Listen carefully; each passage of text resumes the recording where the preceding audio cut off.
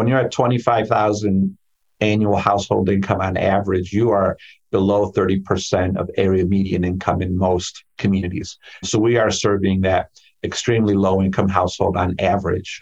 And that means that there's a gap in terms of the number of units that we need for that population, that income group, probably double the portfolio that we have today in the country, right? We probably need to add 5 to 7 million additional units on top of the 5 million that exist today. So production really is paramount. Hi, this is Matt Slepin, and welcome to Leading Voices in Real Estate. Today's interview, recorded on March 20th, is a conversation with Ismael Guerrero, the CEO of the nation's largest nonprofit owner of affordable housing, Mercy Housing. This is the follow-up to my interview with Ismael's predecessor, Jane Graff, who was on the show back in June of 2018. April is Housing Affordability Month on Leading Voices, with Ismael talking on today's episode about capital A subsidized affordable housing, and a conversation coming in 2 weeks with Antonio Marquez from Comunidad, which is an owner of conventional workforce housing across the Sun Belt. We talk about what I will loosely term the housing crisis on the show all the time, and these two conversations drill into each of Ismael and Antonio's respective parts of the ecosystem. But in each conversation, we start with the broader topic of housing affordability before drilling down to the part of the market in which their business is focused. In today's conversation with Ismael, we do start broadly and then really geek down and get fairly precise on the different niches within the subsidized affordable housing business. Like with other complex problems, the housing affordability crisis is a bunch of different problems solved with multiple solutions that often get conflated, especially within the public discourse.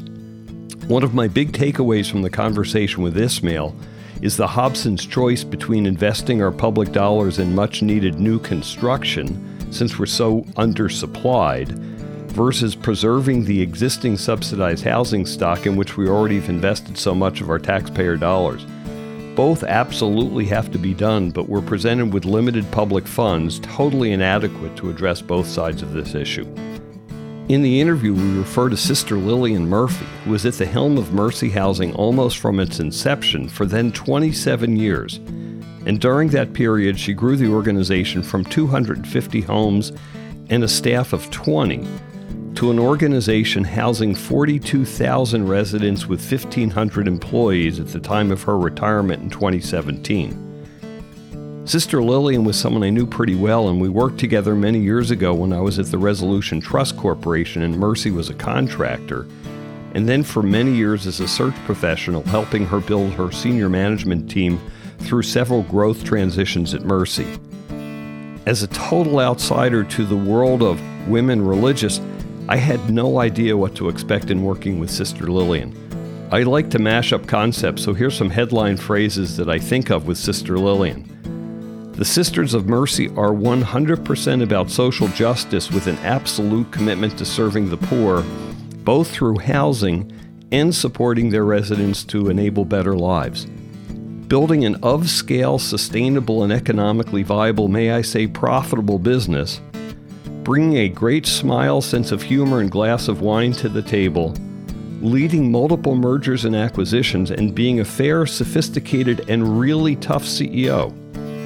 Sister Lillian had to be all of those things to accomplish all that she did at Mercy Housing, and you'll hear much of these same leadership characteristics at both Jane Graff's and now Ismael's interview on Leading Voices. And now that I write it and say it, a mashup of that list might have started with this memory of Sister Lillian, but I think it's also universal among the best of the CEOs we've spoken with on Leading Voices. I will say that it's been an honor of one of the privileges of my career to have been Mercy's partner and advisor at Terra Search and now at ZRG Partners. We are really lucky to get the work that we get to do. If you're enjoying the show and have not already, please subscribe or follow us on your favorite podcast app. Tell your friends and colleagues about the show and encourage them to listen in. If you have a few minutes, please rate us on your podcast app, and if you have comments or questions, guest suggestions, or if you want to get in touch relating to how ZRG might be able to help your firm in your talent needs, please contact me at mslepin@zrgpartners.com. I hope that you enjoy this conversation with Ismael, and then do listen in on the upcoming conversation with Antonio Marquez, and then share both conversations with your friends and colleagues as a deep dive into two facets of the housing affordability issue. Thanks for joining the show. Ismael Guerrero, welcome to Leading Voices in Real Estate, and thanks so much for being on the show. This is the first of two episodes on housing affordability this month.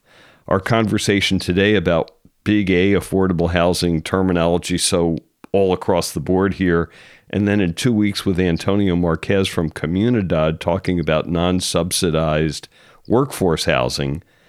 And you're the second CEO from Mercy Housing on the show since your predecessor, Jane Graff, was on the show back in June of 2018.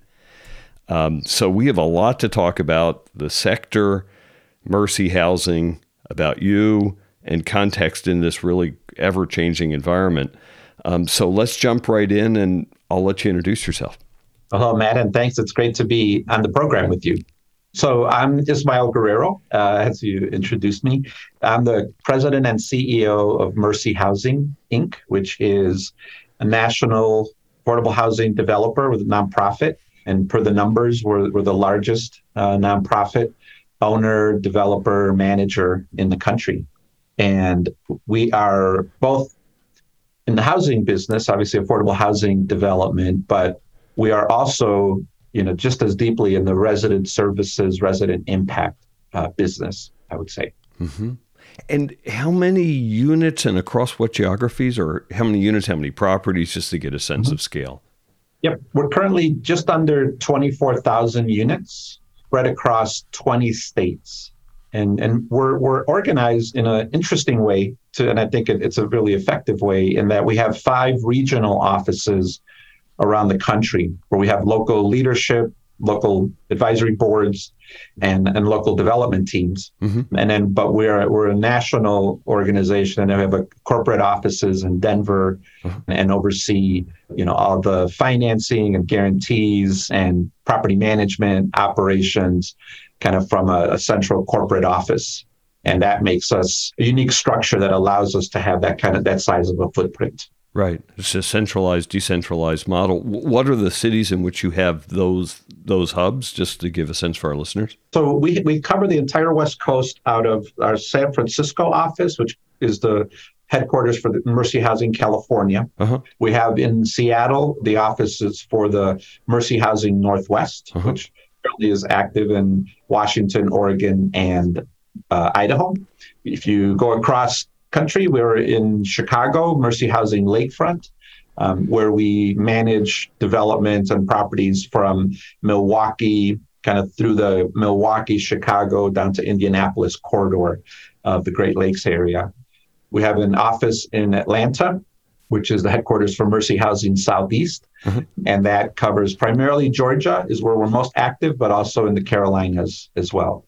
And then Mercy Housing Mountain Plains is co-located here in Denver with us, with the corporate office. But the Mountain Plains region oversees development in Arizona, Colorado. We have properties in Nebraska and are looking at potential expansion in the Omaha market, uh-huh. as well as a property in Salt Lake City. And we're actively exploring growth in the Salt Lake City area, among other markets. Great thing. That's the heart of Mercy Housing. It sure is. And just a disclosure, Mercy Housing's been one of the longest term clients for my old firm Terra Search Partners and now ZRG, and we help recruit someone in each of those seats at one point in time or another. So we've had the opportunity to do a lot of work with you and with your predecessors. So it's really a delightful relationship. Yeah, it's important for us always with partners that people understand, not just the history and the legacy, but that organizational structure that is, again, a little unique, but, really important that all those pieces not only fit together, but work really well together. Right. Absolutely true. So before we jump in and talk about the affordable housing space, there's headline news at the moment, which is bank failures all over the place. And banks have been partners in the affordable housing world in a huge way through the Community Reinvestment Act. And if that changes or goes away or is weakened, that would greatly impact your ability to raise capital. So any kind of talk about that a little bit and what you're doing over the last few weeks or how you look forward into that? Yeah, absolutely. And it's been, really unfortunate to see that this kind of, hopefully it's a road bump or a little, maybe a speed bump on the way to continued recovery, because it certainly felt like the economy was managing to, avoid that hard recession that people were predicting.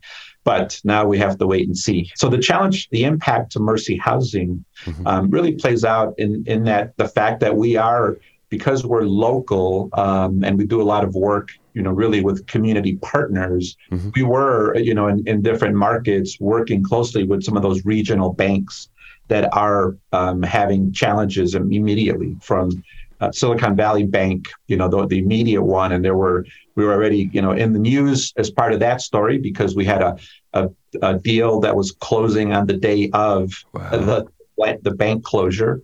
So we've had to pivot, the team had to pivot and find a larger bank, a longtime partner, but instead of working with a regional partner bank, we're having to step up to the national banks that right now are where there's a little more safe haven in terms of stability, and re-underwrite the loan with a larger bank. But in other communities, in West Coast and the Southeast, we do often come in and partner with those smaller regional banks because they are leaders in their community. They know the market, and we're able to, to leverage those relationships locally. So for us, we have to take a pause and look across our pipeline and the portfolio to see where we might have other exposure. Unfortunately, for Mercy Housing, it wasn't anything of concern, but we are keeping our eye on that, and those regional banks in particular that, while we didn't have deposits there, they were good partners for construction financing, some shorter term permanent financing and things like that. And we're having to, take a pause on that and see how this, plays out over the next couple of weeks and months. Right. And that's per individual bank. I often also worry a little bit about the system in which the Community Reinvestment Act drives those local and regional and national banks to invest in their communities. And I also worry about the requirement for the GSEs to also invest in their communities. And every once in a while, you read the Wall Street Journal and you see something that points at that as the fault or that as one of the problems versus a solution. You're really right to point to the CRA, the Community Reinvestment Act, as a major bellwether here to what the future might look like and challenges in the future. And as we sit here today, we're still waiting for the Community Reinvestment Act updates to be finalized. And there is concern that depending on how that final language plays out, if there is indeed language in that CRA update that creates a disincentive for the banks to invest, to make equity investments through the low-income housing tax credit program, that we could see another headwind appear if pricing for those low-income housing tax credits from CRA-motivated banks were to drop. A lower price per tax credit equity means a bigger gap for our project budgets. So there's definitely macro level issues out there in the current environment that we're having to keep our eye on that are a little bit out of our control. And so, we're focused on right now a deal by deal, making sure we're projecting increases, into the future, underwriting them conservatively, knowing that, the next 12, 18 months, there's some uncertainty as we try to move projects from concept to closing. Mm-hmm. And so I'm a context person, and the goal of Leading Voices in large respect is for people outside of each sector of the industry that we talk about on the show to understand what this sector means. And so I want to start with the biggest context and then keep drilling down until we get to Mercy Housing. And the biggest context story is that housing, for the first time in my career, I've said this so many times, is a front page issue. It's a front page issue for politicians. It's a front page issue in the newspapers. Overall on housing. So if you could talk a little bit about where low-income housing fits into this overall thing that we hear about housing and all of the topics that are discussed, that would be helpful. There's a lot there for sure. But I do think it's interesting, right? Let's say at least in the last decade, probably going back longer, getting more acute every year, the affordability of housing in our communities, whether you're urban, suburban, or rural, has really been a challenge. And in many ways, it's sort of that tale of two cities where for a while there, as people were leaving the suburbs, moving back into the city, into the urban core, there was a real mismatch, right, between supply and demand of housing. And that started, people started seeing their home values increase, sell your home for way more than you bought it for, even in short term. And there was a big demand, for near urban areas and downtown areas. That's that was a positive experience for folks, but for many others, on the flip side, where you were used to more affordable rents in certain neighborhoods, all of a sudden there was an influx of people who could afford higher rents moving into those same neighborhoods. And the flip side of gentrification is displacement, and particularly involuntary displacement. Many of those neighborhoods became targets for investment, because they had such upside potential. And then at the same time, we were seeing poverty in the suburbs, increase at a higher rate than in the cities. So even, the poverty rates in suburban areas were also affecting homeowners now, not just the lowest income, not just people on fixed income, but just everyday working class, working folks who had jobs, maybe worked for the school district, maybe worked for the, city departments. And they were seeing rent increases that were beyond, certainly not keeping up with their wage increases, in those same areas. So all of a sudden, you start seeing housing impacting more people. We saw, and I know the statistics are there about cost burden, but all of a sudden more people are paying more of their income for housing at the same time that other things like transportation, cost of education, healthcare are also rising. And so now the squeeze in terms of being able to afford to live, pay for your housing, pay for your school, pay for your transportation, all of those were really putting a tight stranglehold on home budgets, on household and home budgets, meaning lots and lots of people, not just low income people, but people across the board up to middle income people. Housing is now a pain point, and we still see even from the Great Recession of 2008, right? Production has, I believe, maybe gotten up to half of what it was before the Great Recession. So again, even as the economy was growing, as cities, and suburbs, people continue to move there, so there was good growth. Yeah, there was a real disconnect between the supply and demand. And when you have, scarcity, that, drives up the cost even more, right? Especially scarcity for the middle class, because what we're about to talk about are low income people. And when it hits your own pocketbook and the popular pocketbook, then everyone starts caring, and that makes it the front page issue. That's right. Not where poor people are at. So let's put subsidized housing in context of that. And I'm going to read a couple statistics, and they're going to be not precise. I'm an imprecise person. It's also hard to track this precisely, but let's play a few things here. First of all, below 30% of AMI is the poverty line. And the Low-Income Housing Tax Credit Program, which is the biggest production program for low-income housing these days, goes up to 60 and 80% of AMIs. About 11 million of the 44 million renters in the country are below the poverty line, which I found like an astounding number. So about a quarter of renters are below the poverty line.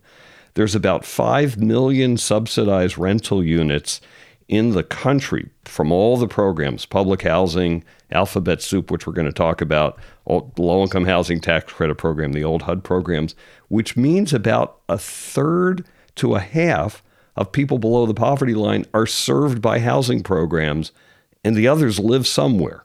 I'm not sure where. We'll talk about that. They don't, but those third who live in your properties, because you have subsidized properties, they have good housing. We want to expand this world because the rest could use some good housing too. So for that context, you kind of comment on that and the population that you serve and the programs that you use. Sure. Well, as I said, we're at our So just to talk about Mercy Housing's portfolio, in terms of where we sit in this, as I shared, with 24,000 units now, we have both subsidized housing and subsidized in terms of rent subsidies and subsidized through the low-income housing tax credit program. But really 99% of that portfolio is income restricted, meaning it's subsidized, one way or another, and we're able to offer very low rents.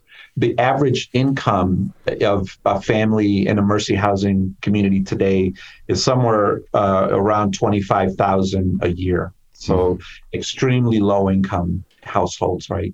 And in terms of who we serve both families, we serve seniors, and we serve special needs populations, particularly people who've been chronically homeless in the past and are moving, on their journey from being chronically homeless, living on the street, and now transitioning into permanent supportive housing with many wraparound services. So that's kind of who we're serving. And to your point, when you're at 25,000 annual household income on average, you are below 30% of area median income in most communities. So we are serving that extremely low income household on average. And that means that there's a gap in terms of the number of units that we need for that population, that income group, probably double the portfolio that we have today in the country, right? We probably need to add 5 to 7 million additional units on top of the 5 million that exist today. So production really is paramount if we're going to get to a point where the markets, there's a little more equilibrium, a little closer matching of the demand, the need, and the supply. But in order to produce that supply, it does take federal programs, right? Whether it's the low-income housing tax credit program or one of the HUD, the 202 or 811 programs, and this is where the alphabet soup starts, right? We can do project-based vouchers and Section 8, housing choice voucher projects. We can do FHA, underwritten loans that are a little bit lower interest rates. So we start cobbling together the ingredients that are available to us based on the communities that we're in, based on the target population we're trying to house, put that together. But at the end of the day, if we're going to double, the number of units available out there, it's going to take major commitment from Congress and who's ever in the White House. Yeah. And it's going to take a commitment from state governments, which we're seeing, happening in some places. Certainly in our markets here in Colorado, there was a major proposition that was approved, Proposition 123, that created a lot of new funding for affordable housing here in Colorado. California, and other states are making major state-level investments in affordable housing. But it's that collaboration, that partnership between the federal funding, between state funding commitments, and even local commitments we're gonna need in order to make a dent in that gap that's out there. So let's talk about that a little bit, because it's really interesting. First of all, funding's coming above those income levels as well, because we need dollars for middle income housing production. So there's some dollars going there. I'm just guessing that there's just no way there's a discussion to get to doubling the amount of subsidized housing that's out there from a production standpoint. It'll keep dribbling through the tax credit and other programs, which is wonderful. But a couple questions about that. One, is this causing homelessness? Because one of the pain points in popular culture is definitely homelessness. So if we could blame homelessness on this, then we'll get more funding to kind of solve that. Question one, is there a link to homelessness here? And what do you think about that? And then we'll come to the preservation of existing stock that we've invested so much public dollars in. Yes. So obviously the answer is yes, right? There's a correlation. Okay, yes and yes. To anybody, right? That there's a correlation with higher housing costs, with less availability of affordable units, and an increase in homelessness. But at the same time, I have to say that homelessness is not really just a housing problem, especially chronic homelessness, right? What we see is the people who become homeless, it's often a result of other issues as well, right? They're the most vulnerable in the communities. They're often the ones with severe or serious mental health issues. They've had early trauma in their life and has led them to sort of self-medicate with drugs and alcohol and substance abuse disorders that they now carry.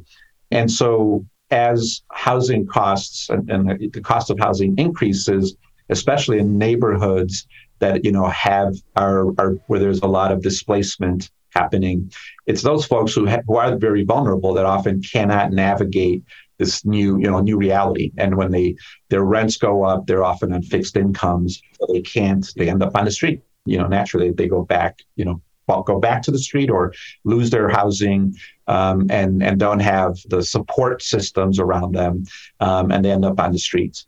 But we're also seeing, if you go up the continuum a bit, people who are working, but now having to live in their cars, right? And we're seeing that proliferation of safe parking spaces where you park your car and you're allowed to sleep there. It's not just the Walmart parking lots anymore. And you're seeing cities having to deal with creating safe outdoor spaces for folks who may have a job, but can't afford to live in their communities. And so there's a lot of, you're seeing, those kind of solutions, which are really, short-term, temporary solutions. It's not getting to the permanent, housing solution. Sad solutions, but they work. But it's sort of like trying to triage the situation that's most visible, on the streets or, in the underpasses and other places. Right. I think the important thing is that long-term commitment to invest in production of more housing stock that's deeply affordable. And I know, we've touched on the middle income, the working, the missing middle, as many folks talk about, which is a reality, a very real situation, especially in the higher cost housing cities where housing for the middle income households and families and individuals likewise is lacking. And, and that's a real need for the workforce, for hospitals and school districts and cities, municipal employers, their employees who are low middle income are likewise being squeezed out of this housing market. Right. It's the housing shortage. Now, the statistic I heard last week was that parking lot thing, which is like a third or a quarter of the homeless people, this was in Los Angeles, have a car. So that if they can park their car safely at night, that it doesn't solve the problem, but solves tonight. It's a big deal. I think it's always useful to distinguish when you're talking about homelessness, those two characteristics or two types, which is episodic homelessness and chronic homelessness. Because to your point, episodic homelessness means you lost your job, your rent doubled and you can't afford it. You're somebody in the family had a major health crisis that strained your savings and your income, and it could have, somebody can't work anymore. So those episodic homeless situations, we're finding that it's so important to do the rapid rehousing, rapid intervention. It costs less to keep somebody housed than to let them become homeless and then deal with all the trauma that comes with homelessness, which is immediate and long-term. So the rapid rehousing, the quick interventions, whether it's rent subsidies like was happening during COVID, to keep people housed is a really strong, important intervention. When you go to the chronically homeless, which is not the majority, but a very real and growing part of the homeless community, now you really need that. What's been proven to work more than anything else is the housing first model, which is you have to create a stable place to move people into, so that then you can bring services and case management, and other interventions to stabilize them, keep them stably housed, but they may have such, issues that need continuous care. And then I'll just add, if I can expand on this a little more, because what we're seeing at Mercy Housing is that those families and individuals who are maybe not homeless, but have extremely low incomes, are working, the trauma and the behavioral, mental health issues and the chronic health conditions that they're dealing with, we're seeing families really need, support and services and the right amenities. But it all starts with having a stable place to call home first. Without stable housing, many of the social programs, the interventions, the social services that we're trying to deliver to those families just don't take hold if they're having to move 3 or 4 times a year. The kids are going from one school to another in the same school year, or you're dropping in and out of being homeless, living in your car, so then finally getting an apartment, but then the rent gets increased and you lose it. So we're learning the importance of housing stability, not just for people who have chronic issues and concerns, who've been chronically homeless, but really for many families and individuals who are in that very low income bracket, and just have so many other barriers and challenges in their life, right. that there's just an understanding now, without housing stability, much of those other improvements are almost impossible to happen in the quality of your life. And I know you're working on this, because I make the assumption that we as a society pay for it one way or the other in cold dollars, just to think of money. But also, if you think of those kids and the cost that those kids will be to our society if they don't become more functionalized through housing first, then that cost to our society is in real dollars, I think, a whole lot more expensive than increasing the supply of subsidized housing. There is no doubt in my mind that is an absolute true statement, that more investment today in housing production and housing preservation is critical. Yeah. And it is a long-term, it's the return on that socially, from a humanity standpoint, is just incalculable. Yeah. We have to show the return in a dollar standpoint. Forget long-term thinking. It doesn't work for our politics. But if we say, hey, you save $2 to spend $1, it might work. Okay, let's keep going. And before we had the conversation today, we were talking a little bit about the competition for dollars within the tax credit program between new production, which we've been talking about the whole time here, and then preserving those properties that need reinvestment at year 15, 20, or whatever it is. Can we do both, and can we fund both? And it seems to me that it's a whole lot cheaper to fund preserving an existing unit than it is building a new one, although we need both.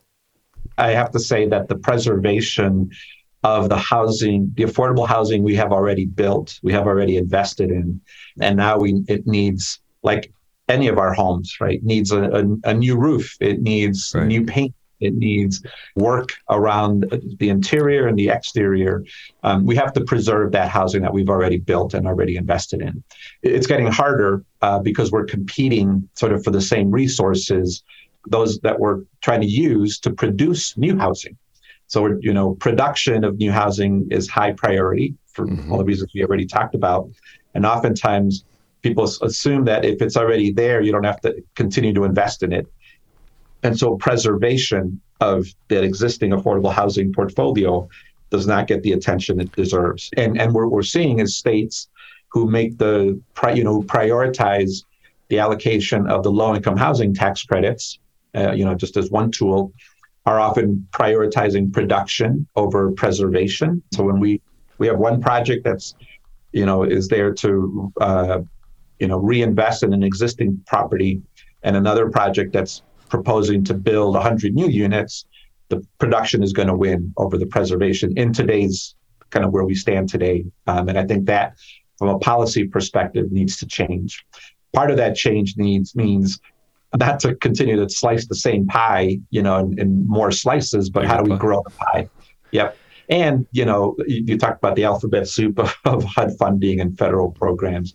One of the other, I think, simple solutions, but it's a heavy lift from where the politics of it are today, is I think we need to really expand the housing choice voucher program significantly. Personally, I advocate for universal vouchers for everybody, who's under 50% of area median income, 50% AMI, because then you create stability at the household level there. If everybody who needed a voucher was actually able to access one, and then those of us who own properties and want to serve those people, those households, we're able to get a fair market rent for that unit, which gives us more cash flow than we need to find other solutions, like a refinancing of the property, as opposed to having to compete for the low-income housing tax credits.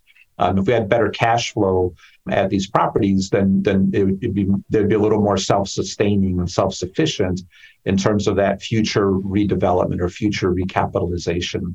Predictability of income. Yeah. When you're serving extremely low-income families like Mercy Housing does, those properties just by design don't cash flow very much because of who we're targeting. Mm-hmm. Plus, we want to add services to the mix, which comes out of the cash flows.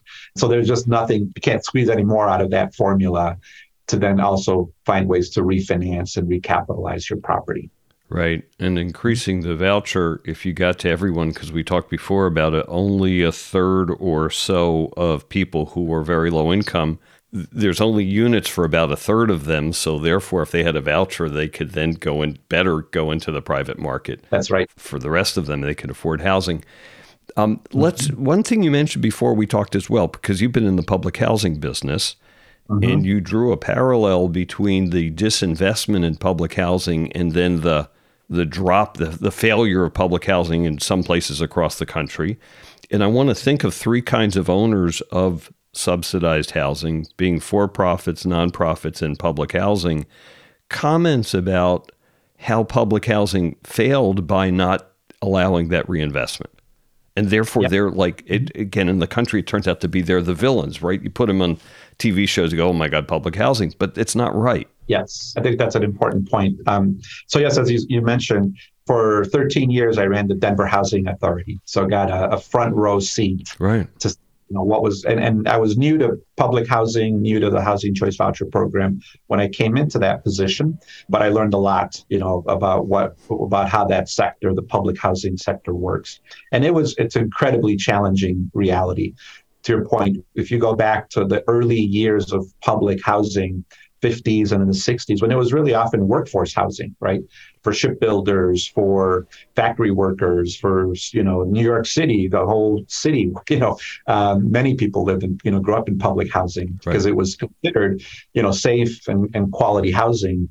But in the 70s and 80s, there was significant disinvestment through HUD and Congress, really Congress that creates the HUD budget, in the capital available to housing authorities to maintain and continue to reinvest in that public housing portfolio. And so what you saw through the 80s and 90s was what people, I think today often still stereotype as public housing, or the projects, quote unquote, which was blighted, isolated, and disinvested, concentrated poverty in communities that then created all kinds of social dynamics and social ills, right, because of that disinvestment and that living in that state. And the outcome was huge investments, not sufficient yet, but having to do huge investments through the Hope 6 programs and Choice Neighborhoods initiative to really, the only way to undo it, they had gotten so bad, was to demolish that old public housing stock. And so you saw the role of housing authorities starting to shift to be not just administrators of public housing and vouchers, but actually become active developers because they had to find ways to transform that old housing portfolio. The outcome, though, was some of those public housing units were lost in those transitions in order to serve others. And so, I make the corollary that what I see happening today with the low-income housing tax credit portfolio, which was, again, we've made major federal public investments in that low-income housing tax credit portfolio, but because of the scarcity and the lack of prioritization of preservation of that existing portfolio of housing tax credits, tax credit properties, we're going to start seeing that portfolio age and start, having the same high capital needs as the public housing portfolio does. And I just don't think it has to be that way, right? I think we need to really create a preservation tax credit or, target some of those low-income housing tax credits to preserve that existing portfolio and increase the rent subsidies for those very low-income households that live in those communities so that the owners and operators, nonprofits and for-profits, can reinvest appropriately in that portfolio. If we don't, we're crazy. I mean, just the ripple effect cost of that is beyond imagination. My favorite TV show is The Wired, kind of like, but you think about The Wire and you go, oh my God, let's now put that on top of affordable housing and have the nonprofits be the public housing agencies and having the for-profits who own this stuff be that without reinvesting in it. It's just nuts. That's right. And as you said earlier, just that point, right, only like 1 in 4 people who are eligible for housing choice vouchers or for a low-income housing tax credit unit or a HUD subsidized unit there's only 1 in 4 wins the lottery, essentially, and gets selected and is stably housed, right? And we see the positive outcomes that come from that stability, having that affordable subsidized unit, especially for those very low-income households. And so that means is the other 3/4 are the ones who you read about getting constantly evicted, right? Because their rents go up and they can't sustain. Once they have a bad credit mark or one eviction, they spiral or they become chronically homeless or so forth. So, the folks who are fortunate to find and get into, get through the wait list process, and we're able to build new units in their community, and we can move people in. Those folks have great outcomes compared to the folks who are on that spiral of evictions and homelessness and so forth. Totally true. So I want to put 2 concepts together, and then we're going to talk about mercy housing in a few minutes. We talked about 3 kinds of owners a minute ago: for-profits who are becoming big investors or have long been big investors in tax credits and subsidized housing, nonprofits, and then public housing authorities. And we think of the public housing authorities as the poorest stewards of these properties, but I don't think that's true. So I want to think about kind of the motivations and the dynamics and capabilities of each of the 3 kinds of owners. But I also want to talk about concentration of poverty and mixed income housing versus neighborhoods that are dominated by subsidized housing. And is that the problem? And is that the problem that public housing agencies wound up having in the way that we're thinking about it? Or is it that's a bad ownership type because government bureaucrats don't know how to own housing? That is a question for probably a master's level lecture. We got 2 minutes. Go for it. Just on that, exactly, right? So I would say that what we saw in the public housing sector is, as I mentioned earlier, was when you have high concentrations of disinvestment and poverty, it creates social dynamics that are a real drag on the local economy, the neighborhood economy, right? Stores and businesses go out of business. If there's high crime, that's not conducive. So the housing authorities realized they had to become community builders, right? That was certainly my role and our role at the Denver Housing Authority. It wasn't sufficient in those disinvested neighborhoods just to build new housing. The housing units were necessary but not sufficient if you didn't also find ways to help improve the schools or bring in a charter school. So housing authorities particularly continue to really see themselves, at least the ones that are progressive and really being positive, impactful, they see themselves as city builders and having to partner with cities and counties to do more than just replace housing units. They really have to figure out ways to create investment in those neighborhoods that historically had been disinvested. We're also, there's also the movement, rightly so, to create more housing in neighborhoods of high opportunity. Right? So don't forget about, but don't just focus on the low-income, disinvested neighborhoods historically. We have to commit to them. But there should be opportunities for housing in neighborhoods of opportunity where there are good schools and good jobs and access to healthy food. So it's a balance. We definitely have to push both, through zoning and land use and advocacy. But it's not an either or. It's a both and in terms of where we build more affordable housing and investment. And then, I think the nonprofits have a unique role to play as well compared to maybe some of the for-profit developers that are out there, right? The nonprofits are always often the ones like, as I mentioned earlier, we're in communities and communities need specific solutions to, certain situations or conditions in that locality. It's more being creative and being part of the solution of what's needed in that particular community. That's often can be smaller units, more targeted populations, targeted services. So, that ecosystem has to work. All of those elements, the for-profit large developers, the nonprofits that are doing really good work, some of the harder projects serving the lower income households, and the public housing authorities that are out there really need to be working together to make sure that that ecosystem is solid and healthy across the board. Cool. So I think that's going to bring us to the ecosystem of your business. But again, let me set some more context for this. So I'm going to go to statistics again, having read through the Affordable Housing Finance Today top 50 owners of affordable housing. And it turns out Mercy's number 7 on that list with about 24,000 units. The 6 owners above Mercy are all for-profits, and the top 3, Michaels, Starwood, and Dominium, have 37,000 units to 47,000 units apiece. And I'm thinking about Starwood, and we're doing work with Blackstone right now, which is increasing a portfolio, and what that business model looks like as stewards of this housing that we as taxpayers have invested a lot of money in. And then also, once I looked at that, I also looked at the average size of the property owned by the top 3 nonprofits versus the top 5 for-profits. The average unit size of a property for the for-profits is 153 units, and the average property size for the 3 big nonprofit owners is 56 units per property. Different profitability, if that's the right word, model in each of those business models. So kind of help us think about what that looks like for you, and then also the for-profits as stewards of this same business that you're stewards of. Mm-hmm. Yeah. No, those are great statistics to ponder over. Right?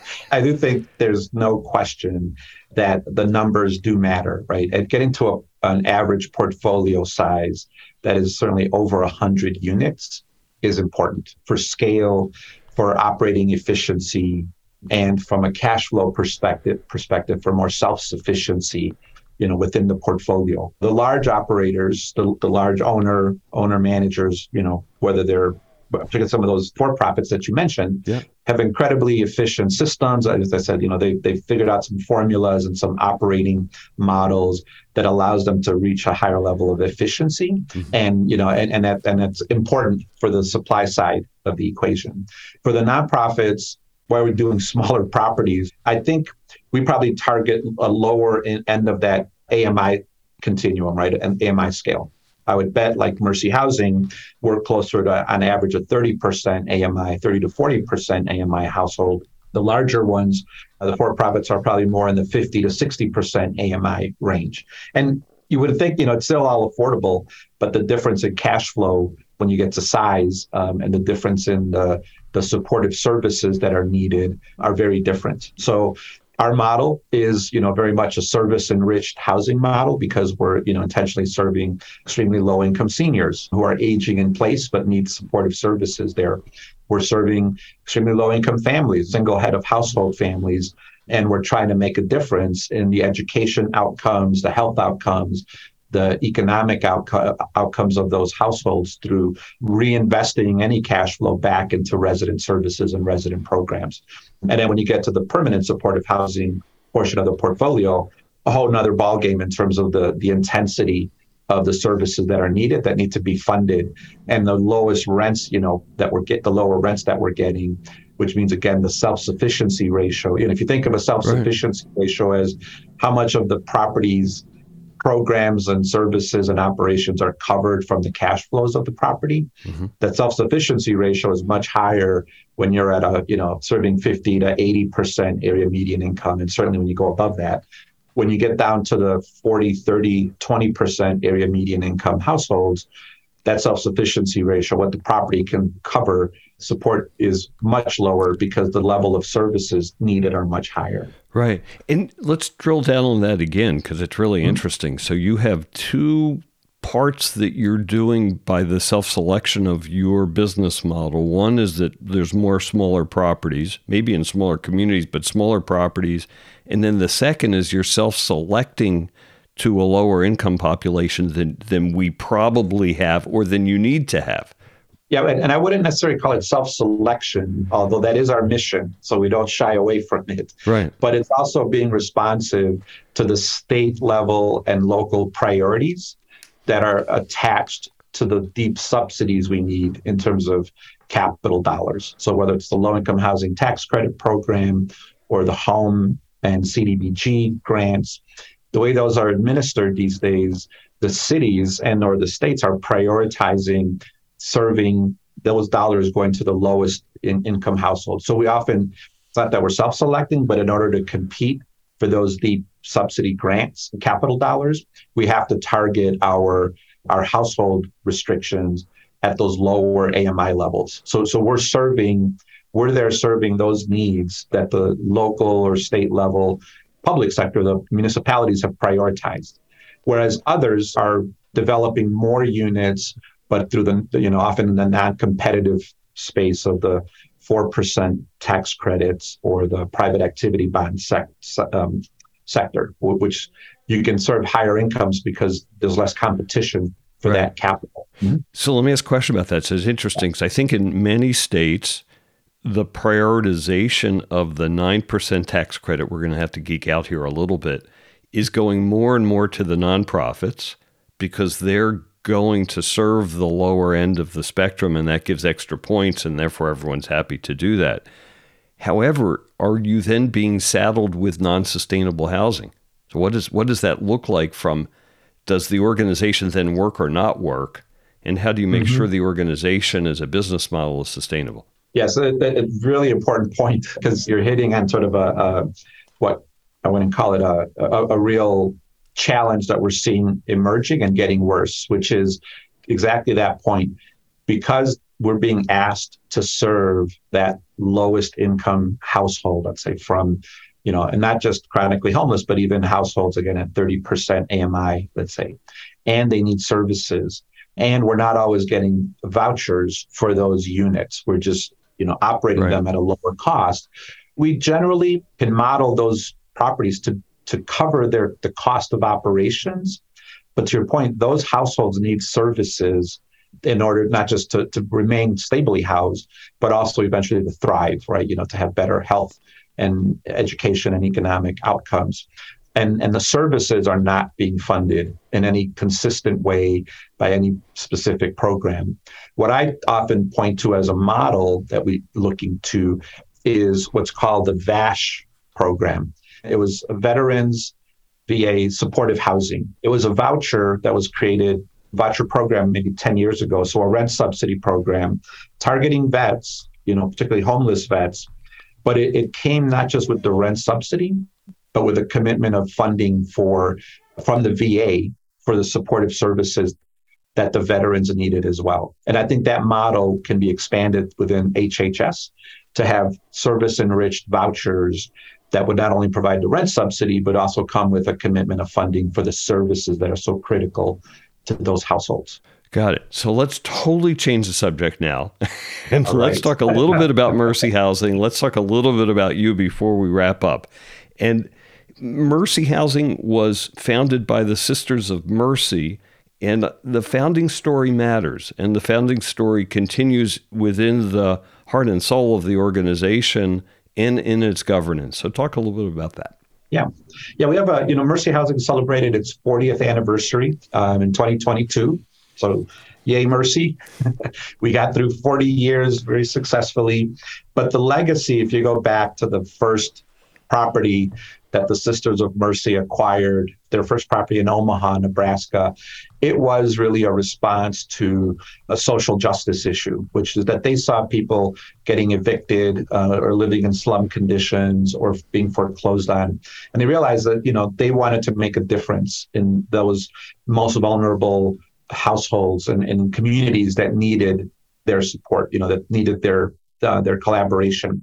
But that's always been part of the Mercy legacy is, the Sisters of Mercy invited other women religious communities, other sisters, the Bon Secours and the Daughters of Charity, and others to be part of the solution also. So there was always a sense at Mercy Housing of bringing partners to the table. And we still live by that ethos of, it takes strong partnerships to solve these really intractable housing and social justice issues. Over those 40 years, as I said, we grew both by expanding into new markets. I mentioned the regions that we, operate in right now, Northwest, Lakefront, out of Chicago, Southeast. Many of those growths were mergers with regional nonprofits who wanted to scale and have a bigger impact in their areas. So we've grown through kind of mergers and acquisitions of partner nonprofits. And then we've also grown by expanding into new states where we didn't have a presence before, but we could make a difference.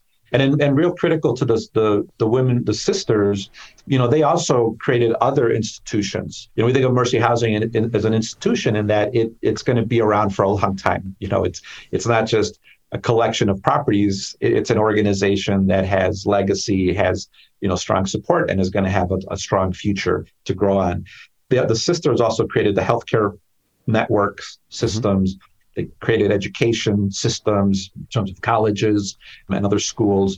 And so Mercy Housing, one of the things that distinguishes us also is those partnerships and collaborations, particularly with the healthcare systems. We will build affordable housing where they're expanding their facilities and so forth. So it's been a really mutually beneficial partnership and something that's a little more unique to Mercy Housing, right, that is a result of that legacy of having been founded by women religious communities who create these national institutions and national organizations that are really making a difference, positive impact in their communities. Right. And it's really, so when you talk about women religious and those other organizations, you're talking about Catholic organizations largely, which, mm-hmm. and the other thing I find really interesting when you talk about, just to mash up some words here, women religious, social justice, and then I'm going to think of Sister Lillian, and I have a picture of her on my bulletin board behind me. So she was a friend, a colleague, and we got to work together for many years.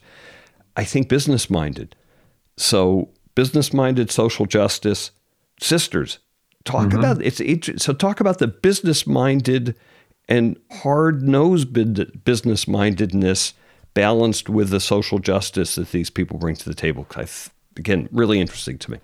Yeah. I would say that for a social justice organization like a Mercy Housing, right, founded with that intent to really be lions in the social justice and fighting for racial equity.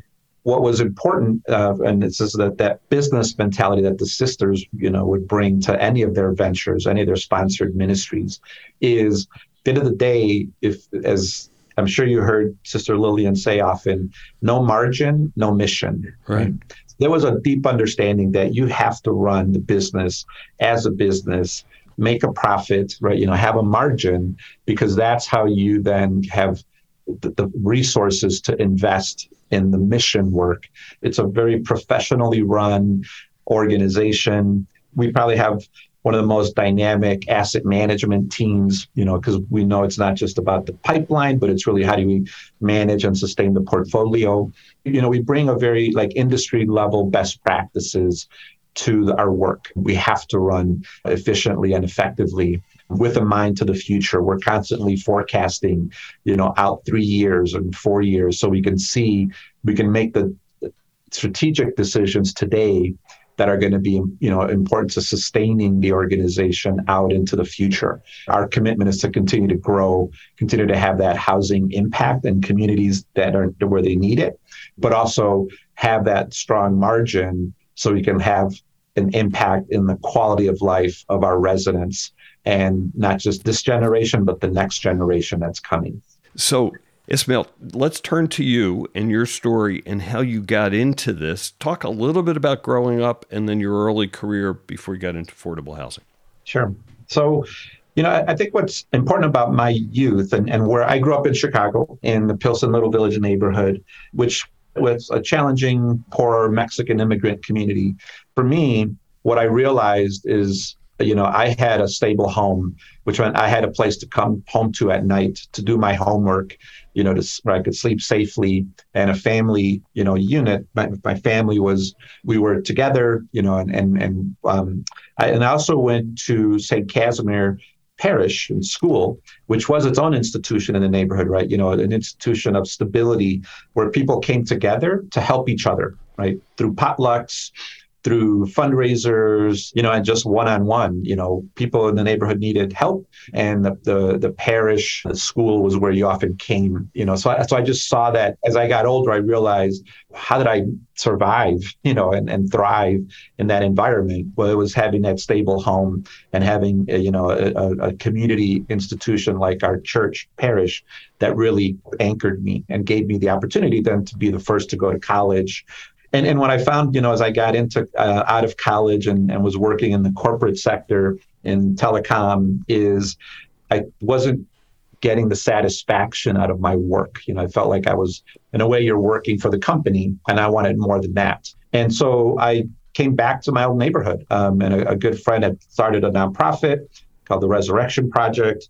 I ended up leaving my corporate position to come work in the neighborhood. And it was one of those issues of never looking back. So satisfying and gratifying to be able to be in my neighborhood, in that community where I grew up, where my family lived still, where friends and, relatives lived, and to be able to, be kind of that positive organization that was creating change, and being there to support and empower, engage residents in kind of what their solutions are, what they needed, but how do they make it happen? Not doing for them, but doing with them. That was really our model. And that's been two of my pillars are helping people lead and helping people do for themselves. They know there's the solutions that are needed.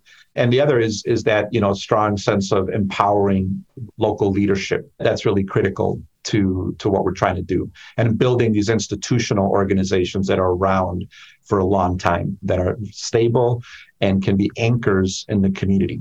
Before that, how did you get from telecom, then you go to your community? How did you get from your community and then start moving up the corporate ladder to become the leader that you are today? It's interesting. I guess I was always looking for the next, not to say best, but an opportunity to make a bigger impact, right? Mm-hmm. So I went from a neighborhood level community development corporation to moving to Denver. I joined a regional organization, Rocky Mountain Communities, that was now working not just in one neighborhood or one city, but was working in this kind of Southwest region. Mm-hmm. And then from there, I took a step up to work at U.S. Bank Community Development Corp, because now I had even, multi-state investment. I was seeing what U.S. Bank was doing at a national level in investing in affordable housing. But my roots were always in neighborhood community development. So after learning as much as I could as an affordable housing equity investor, I came back to Denver as my home and said, I want to be part of making the city of Denver a great place. And that was the opportunity to work at the Denver Housing Authority, where we were really a major player in transformation of the lowest income neighborhoods and communities in the city. And just for Mercy Housing, we're trying to be that kind of an active community builder, neighborhood community partner. But now we're actively in 10 states, probably 20, plus metro areas. So, I keep looking for where can I have a bigger impact, make more of a difference, because this work is so important. And as we've been talking, the need for solutions, and creativity and entrepreneurship is so critical. So I'm looking this, continuously, like, where can I have a bigger impact than I have today? And it's interesting because everything you've talked about rooted back from your original story growing up, but then also starting in the neighborhood, trying to make change there, working in the neighborhood of Denver to make change there through housing. But now you're running the largest nonprofit group, searching for efficiency, searching for growth, balanced with these mission comments. Mm-hmm. Yes. For us, the impact that we're having in the community and with our residents is really what we're about. And the housing is a means to an end. It kind of gives us the platform to do those other things that are really what drives the staff here at Mercy Housing. What motivates them every day is building the best housing that we can, but it's because that's where our work begins. When we can move a family into their new home, that's where we start impacting their quality of life, their health and education and economic outcomes. And that's what drives us here at Mercy Housing. It's wonderful, and it's true. Before we wrap up with the last question, we've talked about a whole lot of things across the spectrum of housing affordability and affordable housing.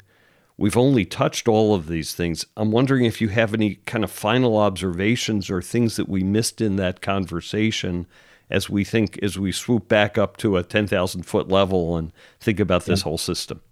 We talked early on about how now affordability is really impacting more and more people, right? And we're seeing it up and down the income ladder. What we're also finding is the other institutions, organizations, partners who are trying to impact other parts of people's lives, like education, like health outcomes, like workforce, et cetera. Those partners are also realizing how important housing is to the success of their programs. And so more and more, we are partnering and doing sort of mixed use developments as well, where we can co-locate a childcare center or a health clinic or a workforce center, in our communities and in our properties, because those other partners have also realizing without stable housing, my education program, no matter how good the curriculum, is not going to work, right? Without stable housing, all the health clinical, attention I can pay to a patient is not going to result in the long-term health outcomes I want if that patient doesn't have stable, healthy housing. So we're finding other partners are joining in and saying, hey, we realize how important housing is. We want to partner with you and figure out how do we also, help to increase the supply and build good quality housing with supportive services wrapped around it. It's interesting. We started with this comment, but it's really true. I think the national awareness of housing now is such that also helps those partners to understand the importance of it, because it's now part of the everyday discussion, and it used to not be. That's right. I agree. Last question on Leading Voices is always your advice for a young person getting into the real estate business, but maybe getting into the mission-oriented real estate business where someone makes a difference through their careers. Yeah. Well, as you can tell from my enthusiasm about the subject, this is probably the best career path I could have imagined. And honestly, back 25 or 26 years ago, I couldn't have imagined it. And I think, that's biggest advice I would have for anybody is, if you think you're interested, there are so many ways to get involved, to start in a career here, through design, construction, through financing, being part of the production side of housing. But just as much, there's the programmatic side, and the management of housing and the programs that are offered there. The important thing, I think, of why people are here at Mercy Housing and at many of the other affordable housing organizations is, at the end of the day, there's a mission that's beyond the product. It's really about the impact that you're having on the life of residents and on the life of the communities where your housing is situated. And that's the motive. If you're motivated to serve people that way, and be a positive impact in your community, then career in affordable housing or an affordable housing organization is going to feel so good and so right. I can guarantee it. There's careers for people in the real estate business who want to find meaning in the work that they do. That's right. The challenges of creating healthy, vibrant communities for all, and especially for the lowest income, there are no easy solutions. And we need creative thinkers, right? We need people who are passionate about it, but come at it with creativity, and ingenuity, because there are no easy answers. But if you're a problem solver, then this is, could be a great career place for you. Totally cool. Ismael, thank you so much for being on the show. This was a great conversation. We've been all over it here, and we'll continue this conversation in person at some point soon, I hope. I hope that you enjoyed today's episode. Please remember, if you're enjoying Leading Voices, to share an episode with a friend or get them to subscribe. If they're podcast wary and not sure how to find and subscribe on their phone, go ahead and take their phone in your hand and subscribe for them. And add another few of your favorite podcasts to their list to get them started. They'll thank you for it.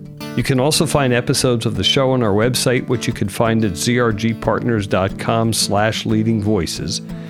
And if you have comments or discussion about this episode or Leading Voices in general, or if you're seeking help in real estate human capital solutions, recruiting or consulting especially, please contact me at msleppen@zrgpartners.com. Thanks for being a listener to Leading Voices.